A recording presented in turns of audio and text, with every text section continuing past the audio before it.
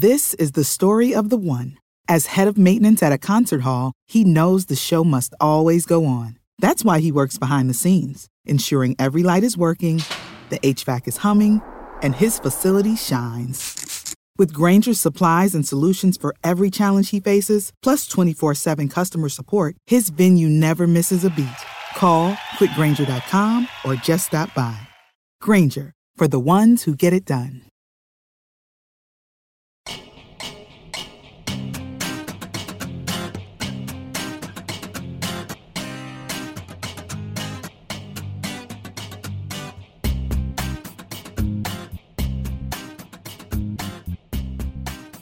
Hello and welcome back to the Jet Press Podcast. My name is Justin Freed, and I'm joined, as always, by my man, Mike Luciano. Mike, what's going on, man? How you doing? How's it going, Justin? Thrilled to be on this third episode of the Jet Press Podcast. Make sure to find us in all those places: Apple Podcasts, Google Podcasts, Spotify, wherever it is you get your podcast. Make sure to give us a 5-star review. Again, not for our ego, I swear, to drive us up those charts. Justin, boy, do we have a packed show today, man. The quarterback frenzy, the quarterback extravaganza, whatever you want to call it. So if you're in the mood for Jets quarterback talk, sit down, pour yourself a drink, unless you're driving, in which case keep your eyes on the road. But if you're stationary and you're listening to this podcast, strap in, because we have a full afternoon of content, starting with the man of the hour. We thought it was impossible. We thought there's no way he would leave his current team, especially with that contract. And lo and behold, Aaron Rodgers, future Hall of Famer, top 10 quarterback still, even after this year, is being linked to the New York Jets. And some of these rumors are actually gaining a bit more credence, because a report just came out a day ago or 2 days ago that said that the Packers are looking not to trade Rodgers to an NFC team. The Jets, as you for the, in case you got no connection to the Jets whatsoever, are not in the NFC. Isn't that funny? So the idea of acquiring Rodgers is a very real possibility. It's not just fantasy land anymore. And this goes into what we said about Lamar Jackson the other day, which Aaron Rodgers is not available all the time. You go and get him. However, like with Lamar, there are some big concerns with Aaron Rodgers. He's going to be 40 years old next year. Now, I know that Tom Brady has kind of skewed everything. Let's just take Tom Brady out for a second. How many elite quarterbacks playing till 40 have sustained their past elite level of play? Like Drew Brees numerically and statistically did, but we saw those Drew Brees games in New Orleans. That was not the Drew Brees that's a Hall of Famer. That was can't throw the ball past 15 yards, dumping it off to Alvin Kamara. That was not elite quarterback play. Peyton Manning fell off a cliff. I won a Super Bowl, but we remember those years. Yeah, that was brutal football. That was 5 interceptions in a game. Brett Favre fell off a cliff. Phillip Rivers, okay, but not what he was in San Diego. So Aaron Rodgers is kind of entering that sort of areas. We saw the decline already. He was throwing more interceptions than he ever had. He didn't have the best team around him, but he was just missing throws that Aaron Rodgers normally makes. So if you're the Jets and you're wanting to acquire Aaron Rodgers, you have to be aware of the fact that you're probably not getting the MVP guy that we saw in Green Bay. Yeah, and I think that that's fair. I think as the days have gone on, it seemed more and more likely, like you were talking about at the beginning, that if you talked to us a few weeks ago, I don't think most people thought Aaron Rodgers would be traded, but there's just been a lot of smoke around it. I do want to talk about his contract situation for a second, because that's a very confusing contract, a very confusing situation. I've tried to do my best research. I think I'm a pretty cap literate person. I was very confused trying to read what's going on to this, but I will give a shout out to, I believe his name is Ken Ingalls on Twitter. I was doing my research for this, and he's like the top Packers guru. I'd love to have him on the show in the future. Maybe we could reach out and he can explain some of this stuff. But basically, he broke it down, and Aaron Rodgers absolutely can be traded. Like, he absolutely can be traded. I know there's a lot of discussion about that June 1st deadline. If he's traded, it would absolutely be before June 1st. It would have to be before June 1st. The biggest reason for that is just draft capital. If the Packers are trading Rodgers, they're not going to want to defer that draft capital. So they will take on an insane amount of dead cap this year so that they don't defer that draft capital. Because I know there's the report that came out from Peter King that said that it might take multiple first-round picks to get Aaron Rodgers. I don't believe that. I don't think that's what it's going to take. I think that other reports have kind of refuted that to this point. A realistic package that I've seen floated around for Aaron Rodgers would be something along the lines of a 2023 day 2 pick and a 2024 conditional first rounder. That condition could be if he retires, or if he doesn't retire, then you have to give it up or whatever it is. But something along those lines seems more realistic to me. And the Packers, they're not going to want to defer that trade capital or that draft capital to the next year. They're not going to want to make that a 2024 day two pick. They're going to want to make it a 2023 day two pick. They will take the huge dead cap hit this season because they're going to essentially punt on the year. It would be Jordan Love's first year as a starter. This is, of course, if Aaron Rodgers is traded. They're not going to be competing this season, and they know that. They kind of need to reset and rebuild if they trade Aaron Rodgers. So they're fine, or if they were to trade Aaron Rodgers, they would have to be fine with taking that huge dead cap hit. So I know the June 1st thing has been a thing for some people. I wouldn't worry about it. If he's traded, it will be before June 1st. Now, I want to go get to Pablo in chat right here, who mentions the idea of Rodgers playing alongside Breece Hall, Garrett Wilson, and Jackson Smith and Jigba. That is a pretty loaded offense if they do take Smith and Jigba with their first-round pick, as Mel Kiper predicts they will. Now, the question that I would have is how long is that really going to be there? Because we've been doing this retirement dance for God knows how long with Aaron Rodgers. I mean, what is this, like the second or third time that we've heard about it? So acquiring Aaron Rodgers, you can't just do it for a one-year thing, because as much as a quarterback would make the Jets an instant playoff team, I'm not sure that they're a Super Bowl contender right now. Now, Aaron Rodgers would get him close, but what, are you going to go all out for 1 year Aaron Rodgers, and then if he retires, you got to go and draft another guy again? So this is a very risky proposition. If you could get some sort of assurance from Aaron Rodgers that he's going to get at least 2 years in, and you can build an offense around that with all these young pieces. I mean, imagine Garrett Wilson with Aaron Rodgers. He had 1,100 yards with Zach Wilson. And Mike White and Chris Streveler, that's essentially a fullback playing quarterback, and he had 1,100 yards as a rookie. So what's he going to do with Aaron Rodgers, who was making guys like Allen Lazard, good receiver? I mean, he was putting up numbers that Allen Lazard should not be putting up. Yeah, it's totally like, it's exciting to think about, right? And just exciting to have any kind of competent quarterback play in this situation. But I want to say that it's going to be a yearly thing with Rodgers. If the Jets were to trade for Aaron Rodgers, it would be a year-to-year thing, which is what the Packers they've already been dealing with that. And that's why they structured his contract this way. They knew that after, when they extended him after that 2022 season, there was a chance he'd retire. There's a chance he'd want to move on to a different team. That's why the contract has been essentially structured in a way where they're going to have to take on dead cap, but they know this, and it's basically a year-by-year option after that. So if the Jets were to trade for Rodgers, you're not getting that 2-year guarantee. There's no way if the Jets trade for Rodgers that they can get him to commit to playing in 2023 and 2024. So if you trade for him, you just got to hope he sticks around. Obviously, now if he retires, you're going to have to find his replacement. It's a tricky situation, but I do think that I would still lean towards Derek Carr over Aaron Rodgers, but I do think that Rodgers would be an exciting addition. And I know people want to play revisionist history with the whole Brett Favre situation. Brett Favre was a damn good quarterback before he got hurt with the Jets. They were one of the best teams in the NFL. I believe they were 8-3 before Favre got hurt. They were legitimate Super Bowl contenders before Favre got hurt. On a team that wasn't exactly amazing around him. Yeah, and I know. And then the next year, then Mangini gets fired and Rex takes over, kind of takes Mangini's credit. That's the whole situation. But Rodgers, that's another tangent for another day. But I've seen people be like, oh, we don't want to get a Brett Favre 2.0. It's like, I'd love a Brett Favre 2.0 as long as Rodgers didn't blow out his shoulder. Like I'd love a Brett Favre 2.0. So it's more and more likely by the day. In fact, I literally just got an email from like a betting thing. It was like Aaron Rodgers, the Jets are the most likely team to trade for Aaron Rodgers. So it seems like there's a lot of smoke around this situation. I don't know if it's going to happen, but it's a lot more likely now than it was a few weeks ago. And for the cap stuff, it's doable. Like you can manage it. Here's the optimist's case for Aaron Rodgers, because let's be honest, that last year was not Aaron Rodgers. I mean, he became famous for not throwing interceptions. He won 11 last year. Yeah. It was most of it since like his first year starting, I think. Right. But let's just take a look at what happened. Now, look, we make fun of Nathaniel Hackett a lot. We made fun of him a ton on our last podcast, but there was clearly some rapport that he had there that helped him offensively. I'm not sure what it was, but it was something, and it didn't look 100% correct without him. His offensive line was marred by injuries. David Bakhtiari was in and out, never really quite himself. He never had great receivers. Allen Lazard's fine. Aaron Jones is a good running back. A.J. Dillon's a good running back, but look at that passing game. I mean, that's not what Aaron Rodgers is used to. That's not what other elite quarterbacks have necessarily gotten around the league at this time.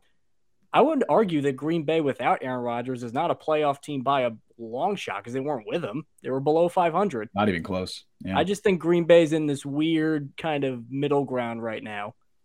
So if Aaron Rodgers say, I could either stay in cold Green Bay, frigid Green Bay, and throw to potential, actually, because Lazard's a free agent. Lazard could leave. Yeah, Lazard could come to the Jets. Yeah. So I could throw Christian Watson's fine. Romeo Doubs is fine. Are they going to be number one receivers for Aaron Rodgers? Not sure. Garrett Wilson, I would definitely take him over Alan Lazard and Christian Watson and Romeo Doubs. Elijah Moore, Breece Hall. I think the Jets have better offensive personnel right now than Green Bay. Oh, for sure. They absolutely do. I want to, Kev asked the question in chat, and we talked about this before, but he said, we can't wait for Rodgers post June 1st when Carr can be had in weeks. I do want to clarify that. I mean, we said it before, but yeah, people have talked about this. The June 1st deadline, like the Packers would trade Rodgers before June 1st. They would have to. They're not going to, because nobody's going to trade for Aaron Rodgers after June 1st. No one's waiting till after June to trade for Aaron Rodgers. They would take on an incredible amount of dead cap, because the reason that June 1st deadline exists is essentially so it allows teams to split dead cap hits. So if you're cutting a player after June 1st, you can cut that player and take on some of that dead cap in this current year and push some of that dead cap to the next year.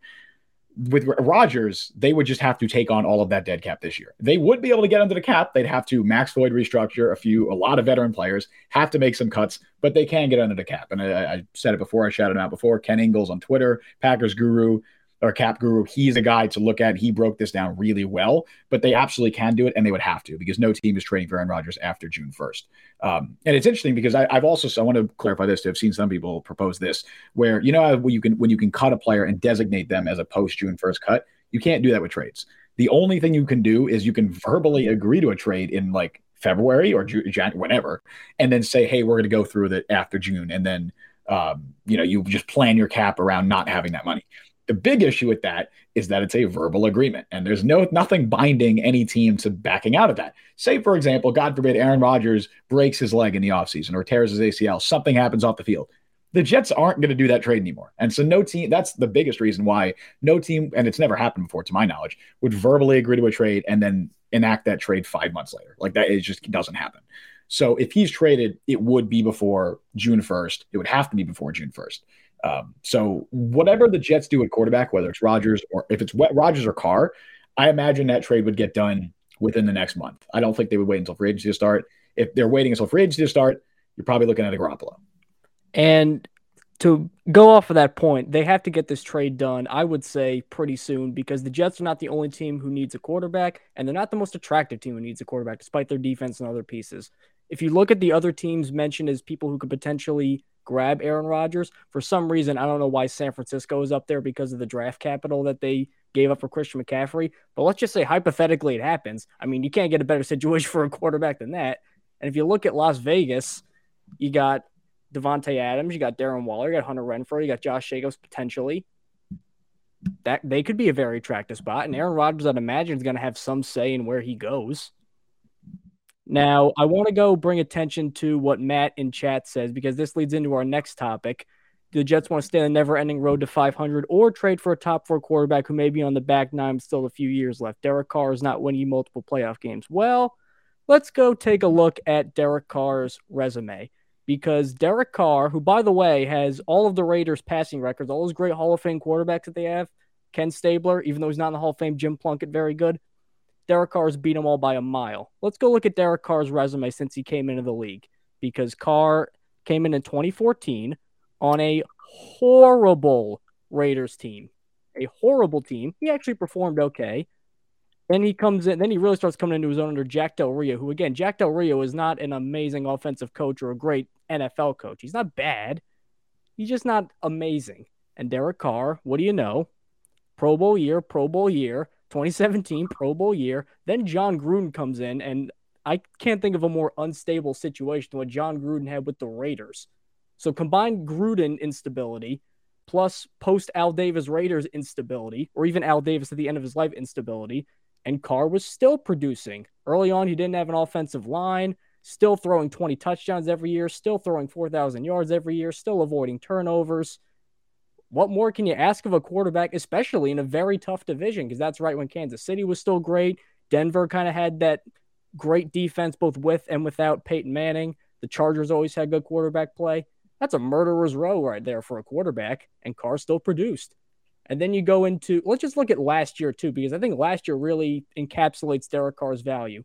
His coach got fired because he said racist, homophobic, all of the worst things you can do. He was John Gruden. He got fired because he was John Gruden. Exactly.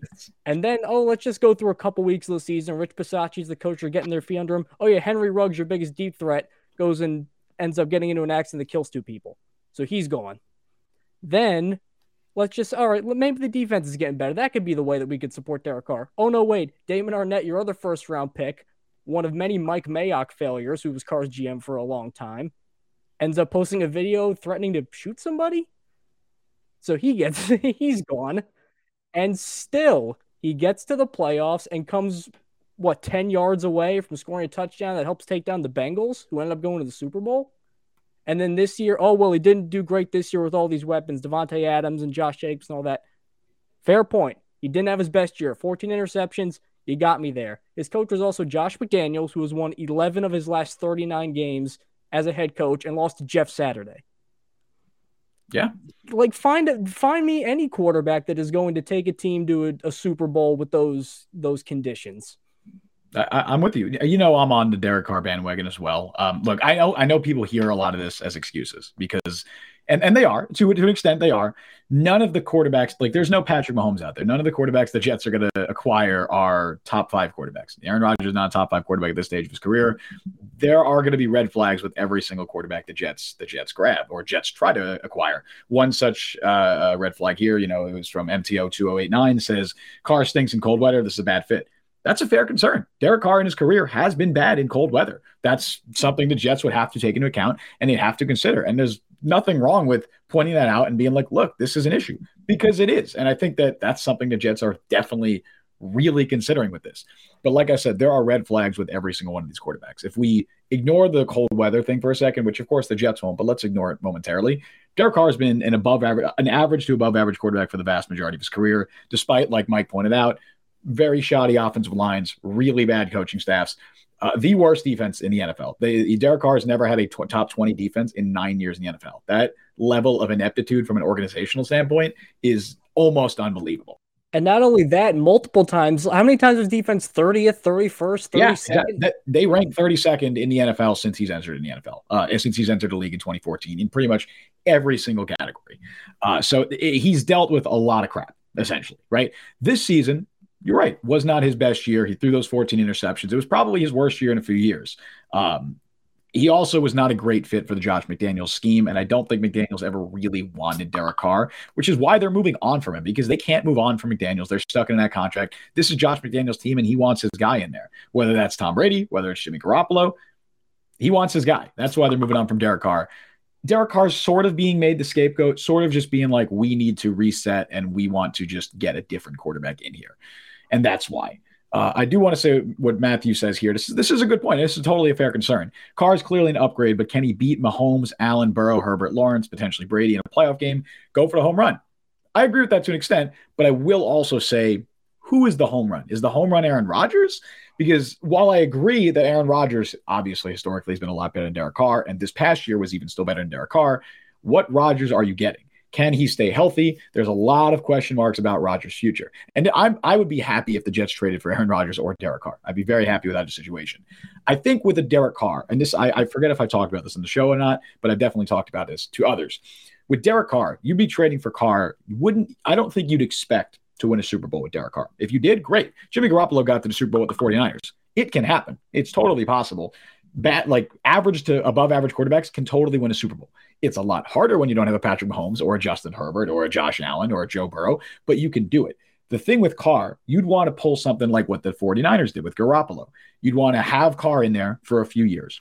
And then hopefully, once you stabilize the roster, stabilize the current regime with Derek Carr, because obviously Joe Douglas and Robert Saleh know that they need to get a quarterback in here now or they're fired, right? So that would hopefully solve that problem where you just stabilize the quarterback position, stabilize the roster, and then hopefully you can draft a quarterback to potentially develop behind Derek Carr when you already have a stable core in place. That would be a perfect long-term vision for the Jets if they were to get Derek Carr. Carr wouldn't necessarily be the end goal. He'd be a means to an end. But if you also win a Super Bowl in the meantime, great. You can compete with Derek Carr. This is a playoff roster with Derek Carr. And once you get to the playoffs, anything could happen. The Bengals reached the playoffs. They're the Super Bowl last year. They were not the best team in the AFC. They were absolutely not the best team in the AFC, but anything can happen once you get to the playoffs. So I do think I hate the whole you can't win a Super Bowl with X quarterback, right? Maybe you can't win a Super Bowl with Zach Wilson, or maybe you can't win a Super Bowl with John Skelton, but you can win a Super Bowl with Derek Carr. It's harder because he's not in that elite tier, but you can do it. I think the underrated thing about Derek Carr too, extremely durable. Extremely so. I believe he's only missed 2 starts in his career due to injury. Now he missed a couple this year because he got taken out of the lineup and Jarrett Stidham came in. But how many times have Jets just been shuffling quarterbacks in? I've never seen one worse than this year, but even think back to other years. How many times have we finally gotten promising runs and then all of a sudden, oh wait, Sam Darnold got mono or a guy got hurt? Yeah.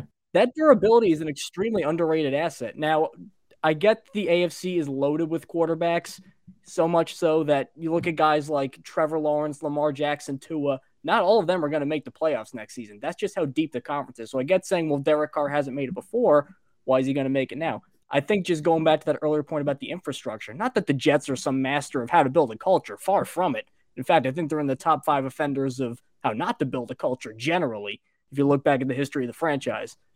But this team is ready to win games now. They literally, no team was a quarterback away, in my opinion, more than the Jets last year. Because they got the pieces. The offensive line isn't amazing. Okay, you can tinker with that. You can draft a guy. You could sign someone in free agency. These are all things you can fix. Derek Carr, and one thing that I do like that Derek Carr I think will do is he's going to open up the verticality in this passing game. Absolutely. Now, how many times this year, you saw those Zach Wilson games. We all saw those Zach Wilson games. It was baby's first offense. It was Fisher-Price, kiddie offense off the kids menu. It was short slants. It was slant flats. It was rollouts with 1 or 2 guys. That's not complex. So when people bang on a lack of creativity, that's all he could really handle. Derek Carr, you could throw a full offense at him. He's done it before because his coordinators keep moving in and out, and he's had to learn new offenses.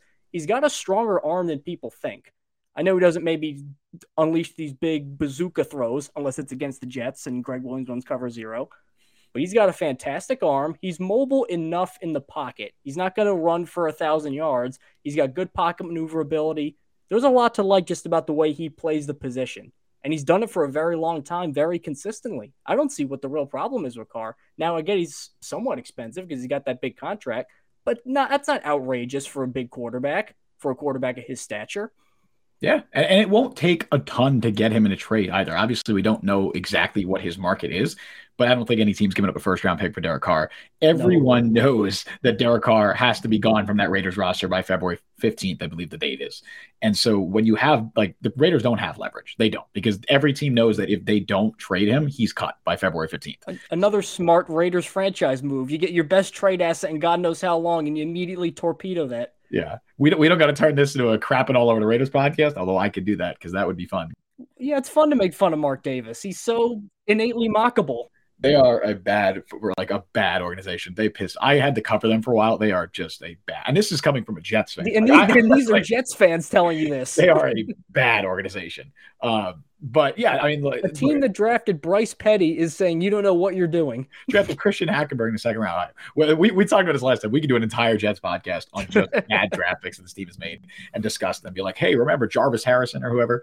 Oh boy, that was a shout. That's a blast from the past. Yeah, the interesting thing about Carr, and I think this is something that people really discount. And they kind of look at him like, or at least from what I've seen, people have thrown out like that, oh, he's an average quarterback, which means he's a game manager. I think Carr is anything but a game manager. I think he's a volatile QB who can absolutely win you games. I mean, the dude has the most game-winning comebacks in the NFL since he entered the league in 2014. He's, I think, 33, which is a lot. Now the point is oftentimes you have to be down to initiate a comeback drive, but still. And it speaks to how bad that Raiders defense has been, that he's been trailing so often. But that's still impressive. And he can win you games. He won the Raiders a lot of games. He can also lose you games. He's a better version of what Carson Wentz is right now.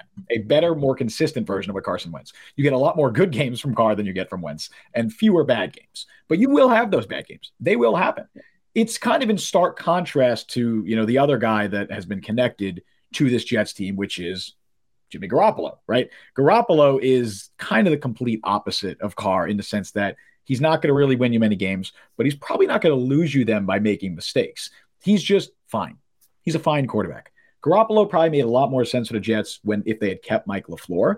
Now that they're moving on from Mike LaFleur and they're going to, we don't know who they're going to bring in, but they're bringing in a new offensive coordinator. It seems a little less likely, and I feel like now Carr and Rodgers have emerged as the two big name additions the Jets can get. But Mike, what do you think about Jimmy Garoppolo? Are you still on the Garoppolo bandwagon? Do you think that he'd be a good fit for the Jets? What do you think? This is the story of the one. As a maintenance engineer, he hears things differently. To the untrained ear, everything on his shop floor might sound fine, but he can hear gears grinding or a belt slipping.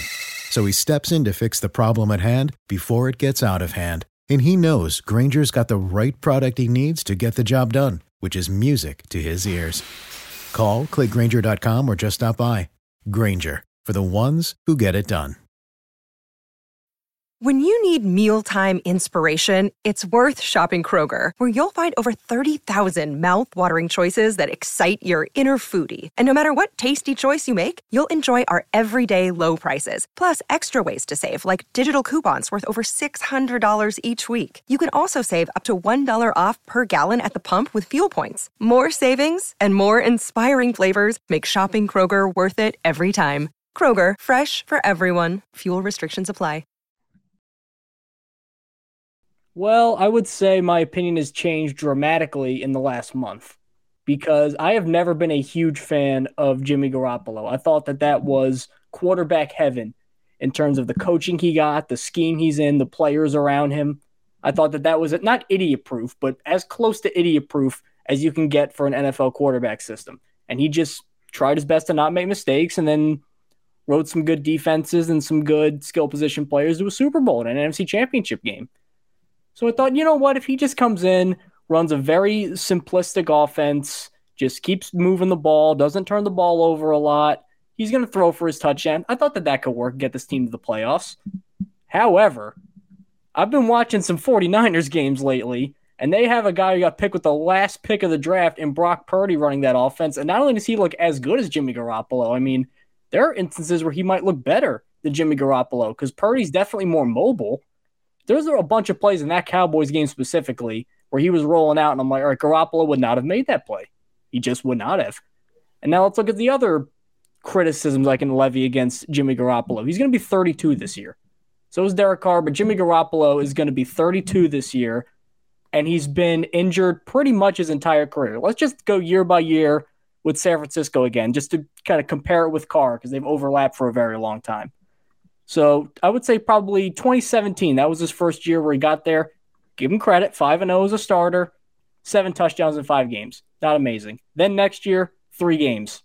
Gets hurt pretty much immediately. Then he has the crazy Super Bowl year, which, as we've already explained, sometimes you just get hot and sometimes you just can't lose. And sometimes you get to a Super Bowl and you're 1 quarter away from beating Patrick Mahomes, which he was. Then next year, 6 games. 5 picks in 6 games. Not exactly blowing the doors off right there. Last year, honestly, not amazing for his standards. I mean, 20 touchdowns and 12 interceptions is not mind-bending production, especially when you got Kyle Shanahan on the sideline. And then this year, 16 touchdowns, 4 picks. That should be amazing, especially in a contract year. And then he hurts his foot, which is not a thing that is going to get better with time. That's something when you're getting older, that's a concerning injury. So when I look at Garoppolo, he'll be fine. He'll definitely be better than what the Jets had. He'll definitely get them into the playoffs, I think. I just think the ceiling is so much lower than it would be with Carr or Rodgers. Yeah, I agree. And I think you hit on it. The biggest issue with Garoppolo is just durability. Like the Jets haven't had a QB start every game of the season since 2015 when Ryan Fitzpatrick did it. That's 7 years ago.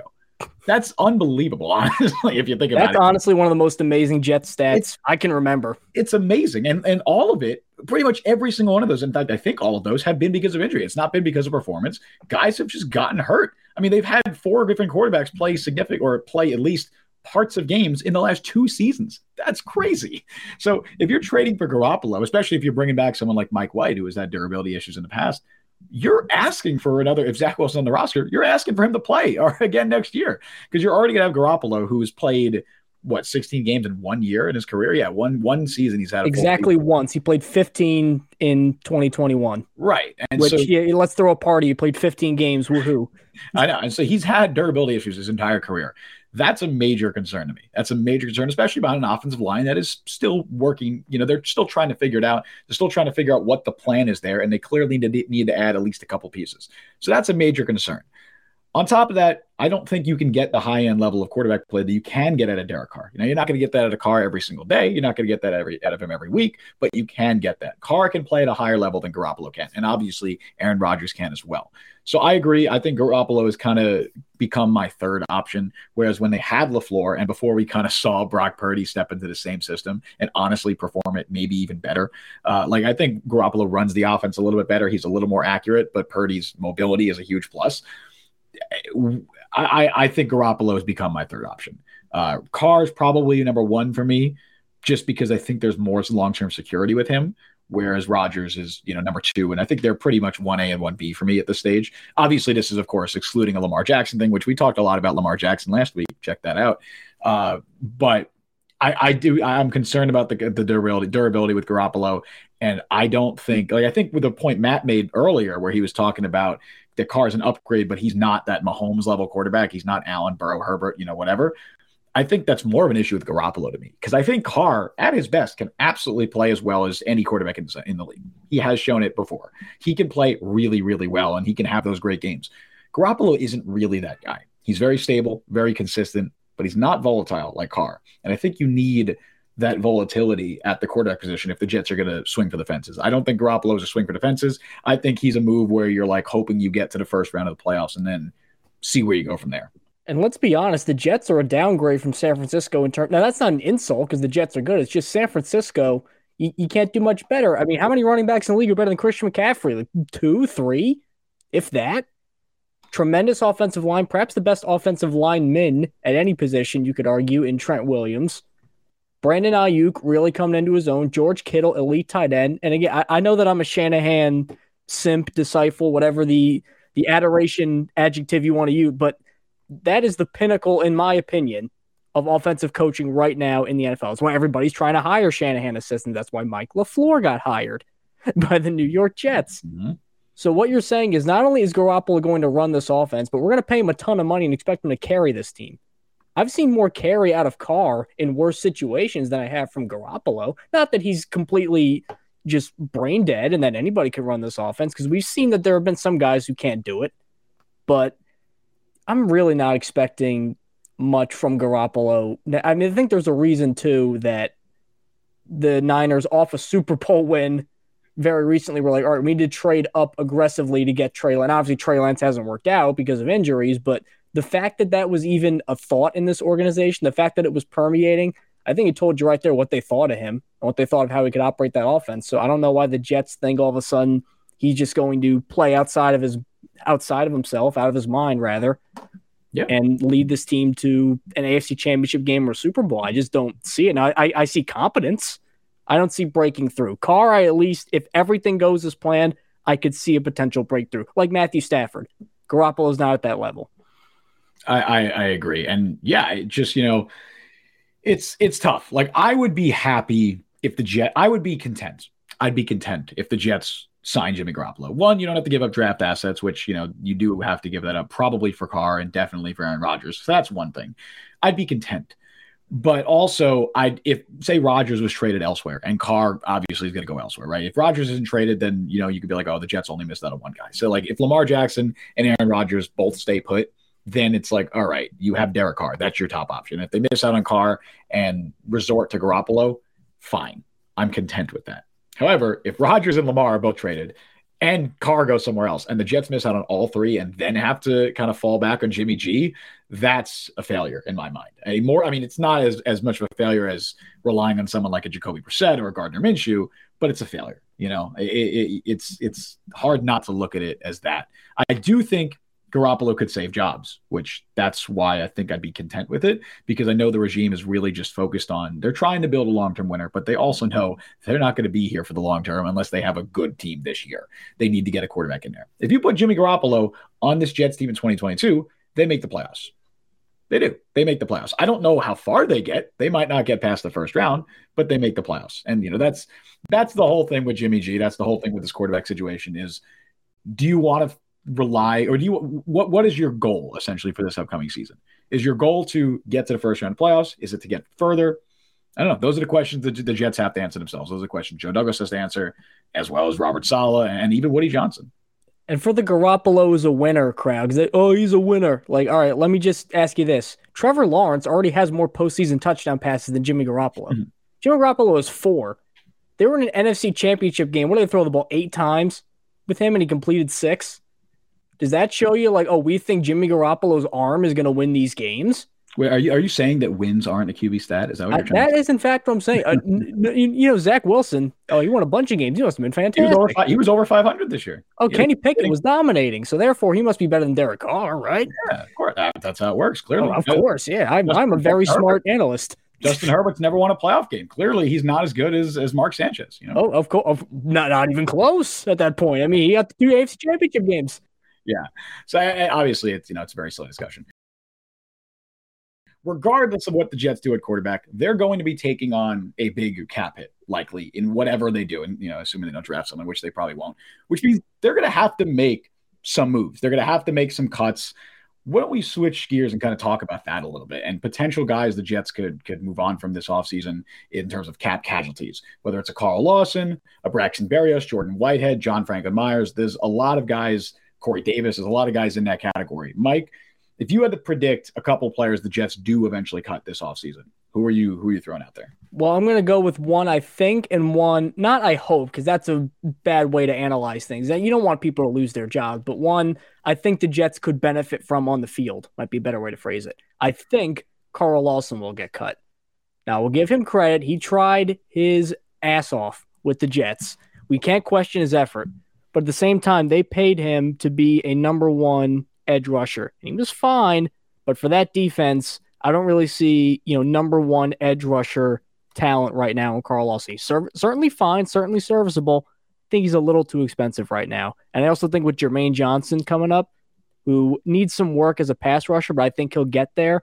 I think that's kind of the natural succession plan, is to just elevate Johnson and Bryce Huff, and then Carl Lawson, we wish you well in future endeavors. The one that I think the Jets could really benefit from is Braxton Berrios. Now, Berrios, terrific kick returner, terrific punt returner, especially last year. I mean, better last year than this year. He's got some value. I don't know what Mike LaFleur, I don't know what Braxton Berrios did to him or had on him or what kind of compromising pictures he had on his phone or what, but the fact that there were games where Berrios was a bigger offensive piece than Elijah Moore in the gameplay, it baffles me. I have no idea how that made any sense. So I think that if he's gone, and they could even maybe keep a Corey Davis, who's another cut candidate, but I think they really like what he brings to the table, both from a leadership perspective and his blocking. I think if Berrios goes and you run it back with Wilson, Davis, and Moore, that is a well above average receiving core. I agree. Lawson is someone that I'm fairly confident won't be back on his current salary. That doesn't mean they'll cut him. They could restructure, but I would be very surprised given how much flexibility they have with that contract if he was back on his current deal. He's set to make, I think, $15.33 million. That's his cap hit next year. You could cut him for, I think, $330,000 or something like that. Basically, you can cut him for free, essentially. So it seems very similar to like the situation with Jamison Crowder a few years ago, where the Jets knew they had all the leverage in the situation, and they're like, "Hey, we're going to basically force you to take a pay cut. We can stretch this contract out another year, put a little guaranteed money in the future, but either way, you're not going to make your cap hit can't be $15 million this year because the Jets know they're going to be up against it with the cap, especially because of the move they're going to have to make a quarterback. We'll see what happens with a Quinnen Williams extension. There's a lot of factors there, but they know they're going to be up against it with the cap.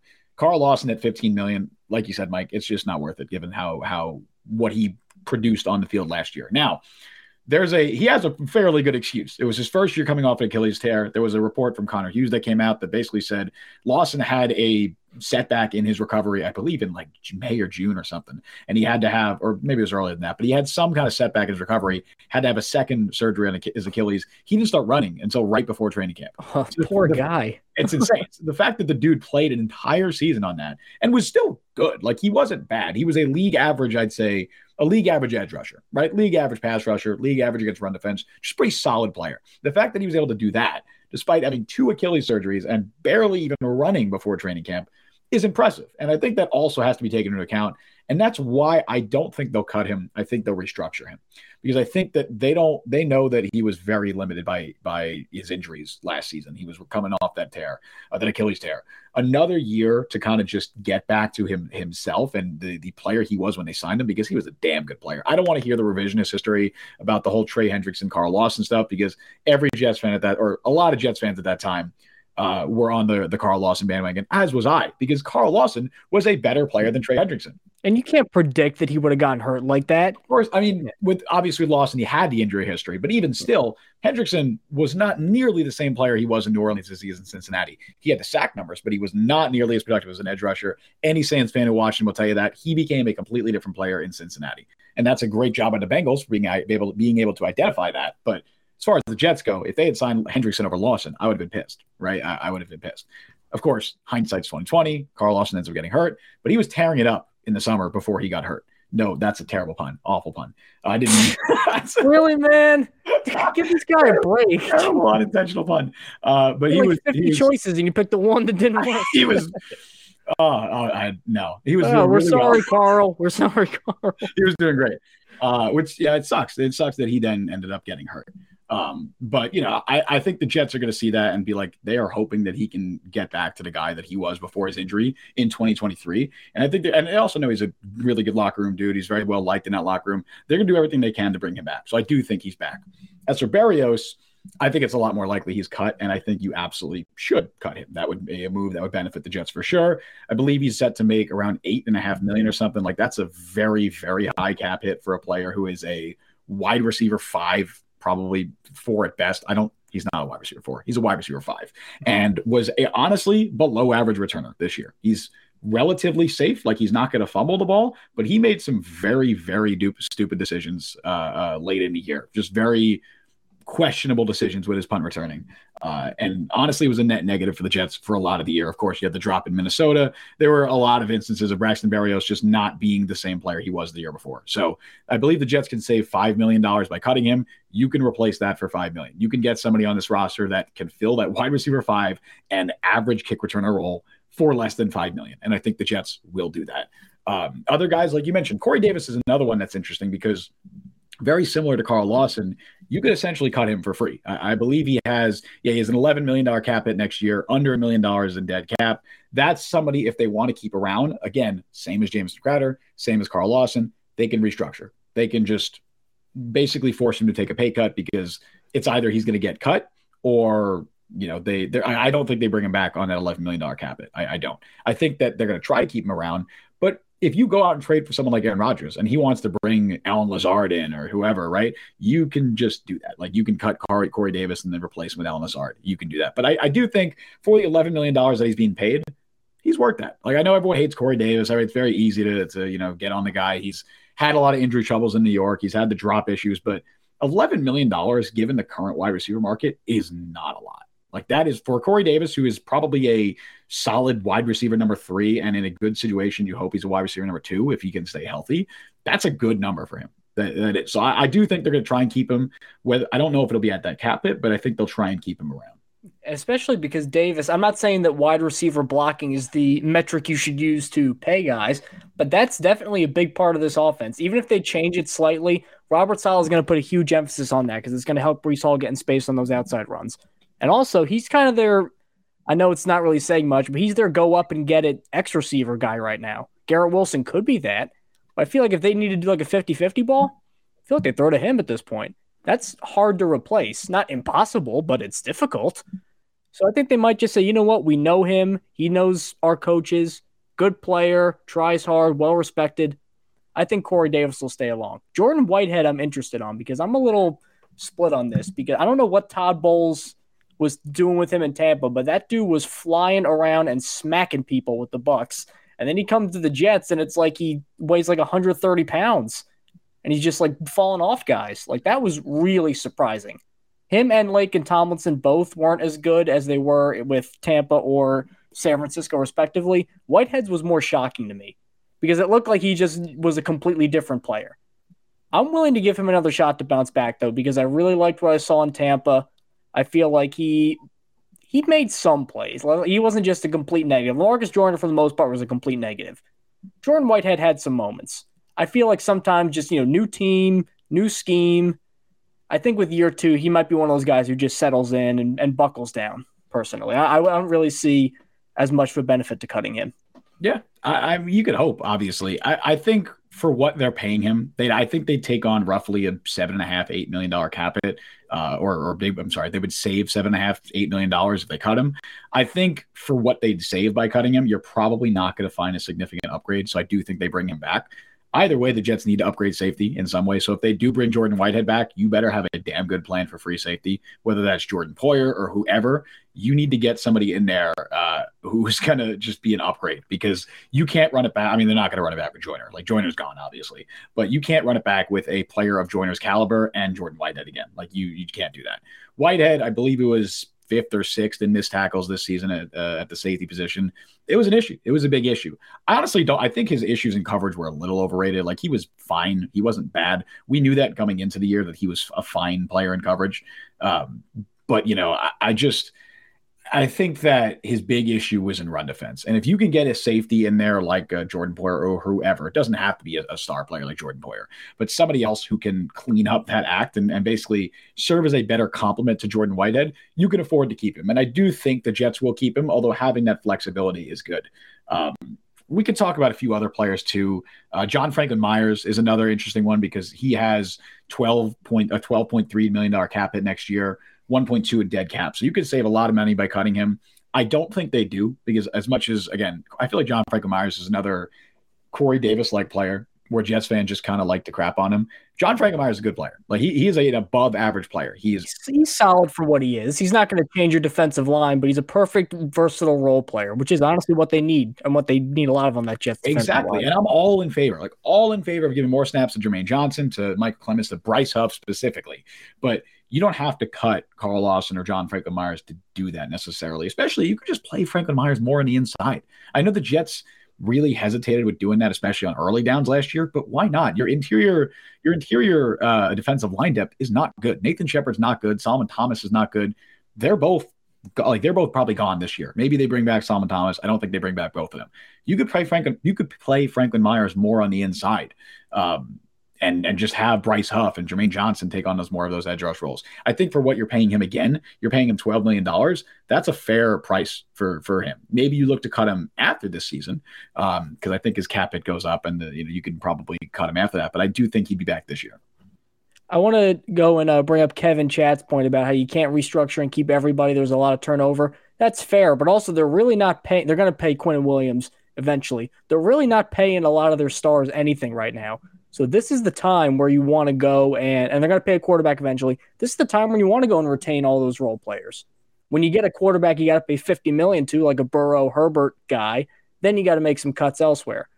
That's one of I think the benefits about coming to the Jets right now, especially if you're a quarterback, because I know you're going to command a lot of money, but they have enough financial flexibility where they can keep some guys. So you're not going to have to carry everybody.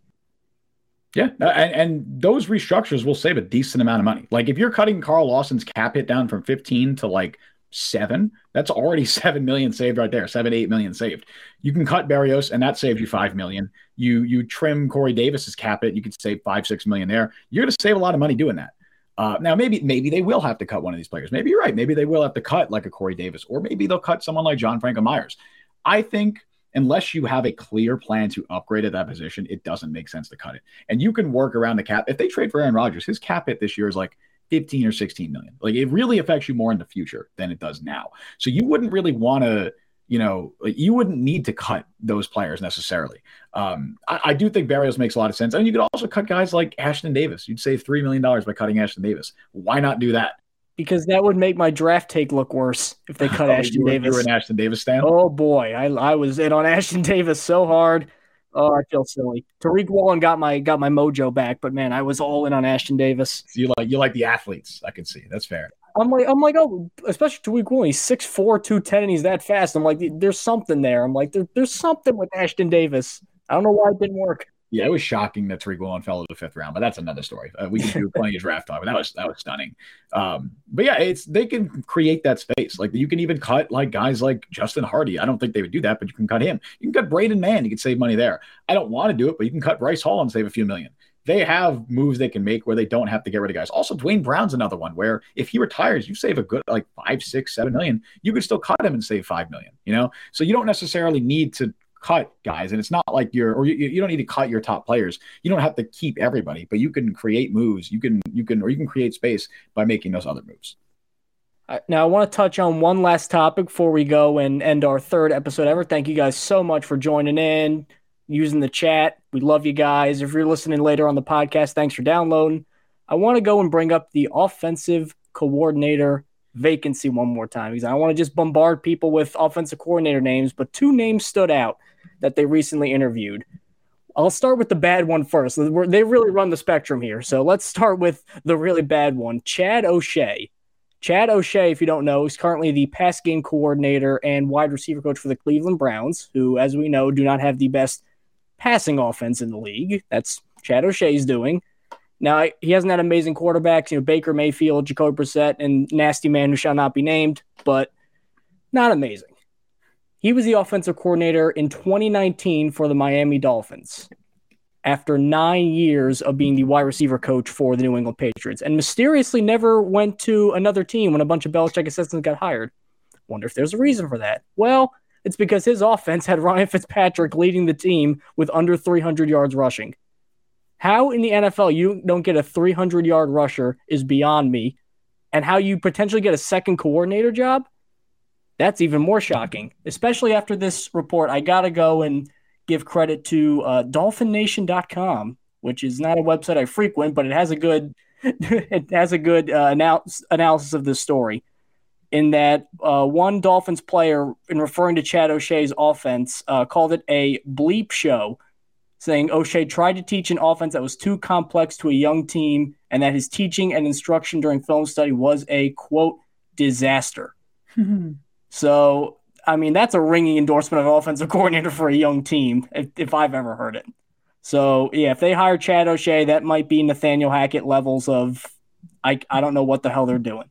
Clint Kubiak, on the other hand, who, if you remember that last name, that is because he's the son of Gary Kubiak, who's the senior offensive assistant all these Jets fans wanted.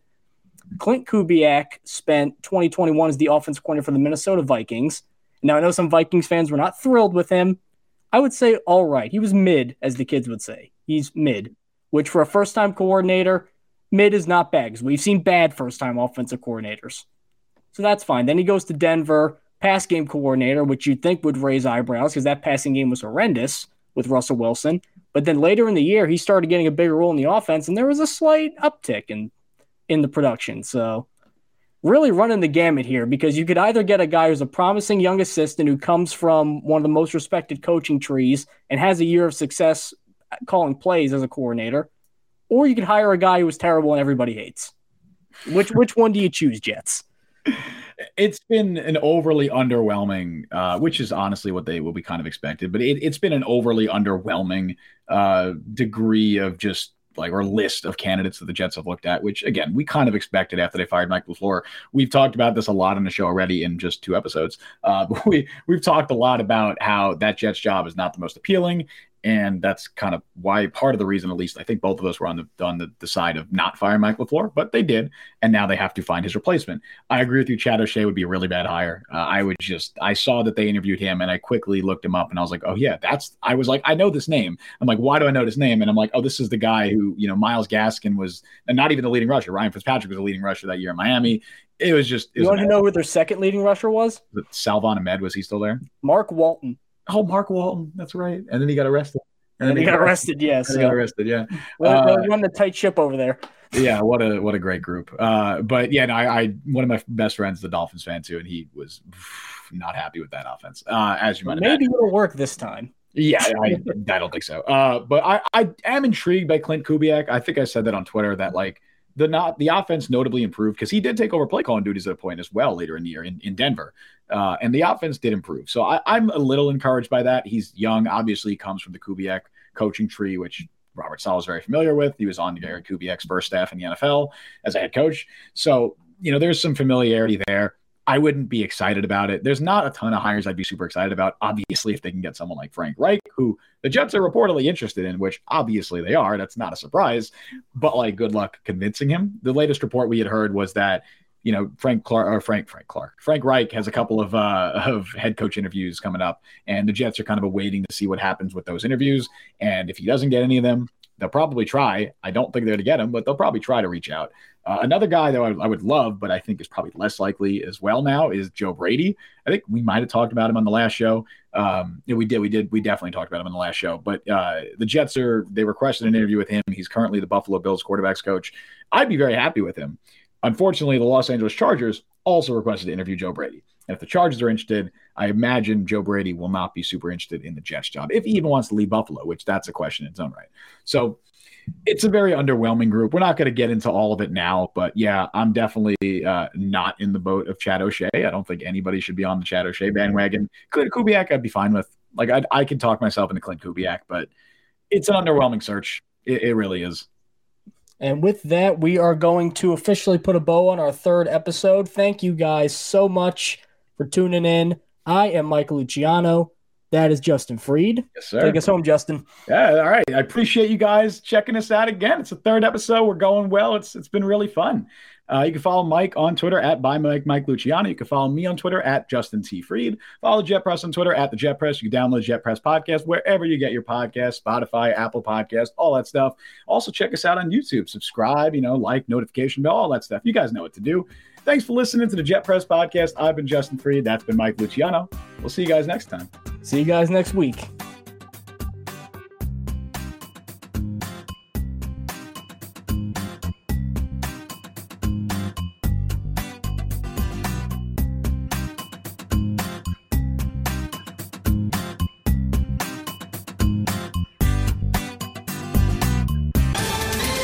Ohio, ready for some quick mental health facts? Let's go. Nearly 2 million Ohioans live with a mental health condition. In the U.S., more than 50% of people will be diagnosed with a mental illness in their lifetime. Depression is a leading cause of disability worldwide. So why are some of us still stigmatizing people living with a mental health condition when we know all of this? Let's listen to the facts and beat the stigma. Ohio, challenge what you know about mental health at beatthestigma.org.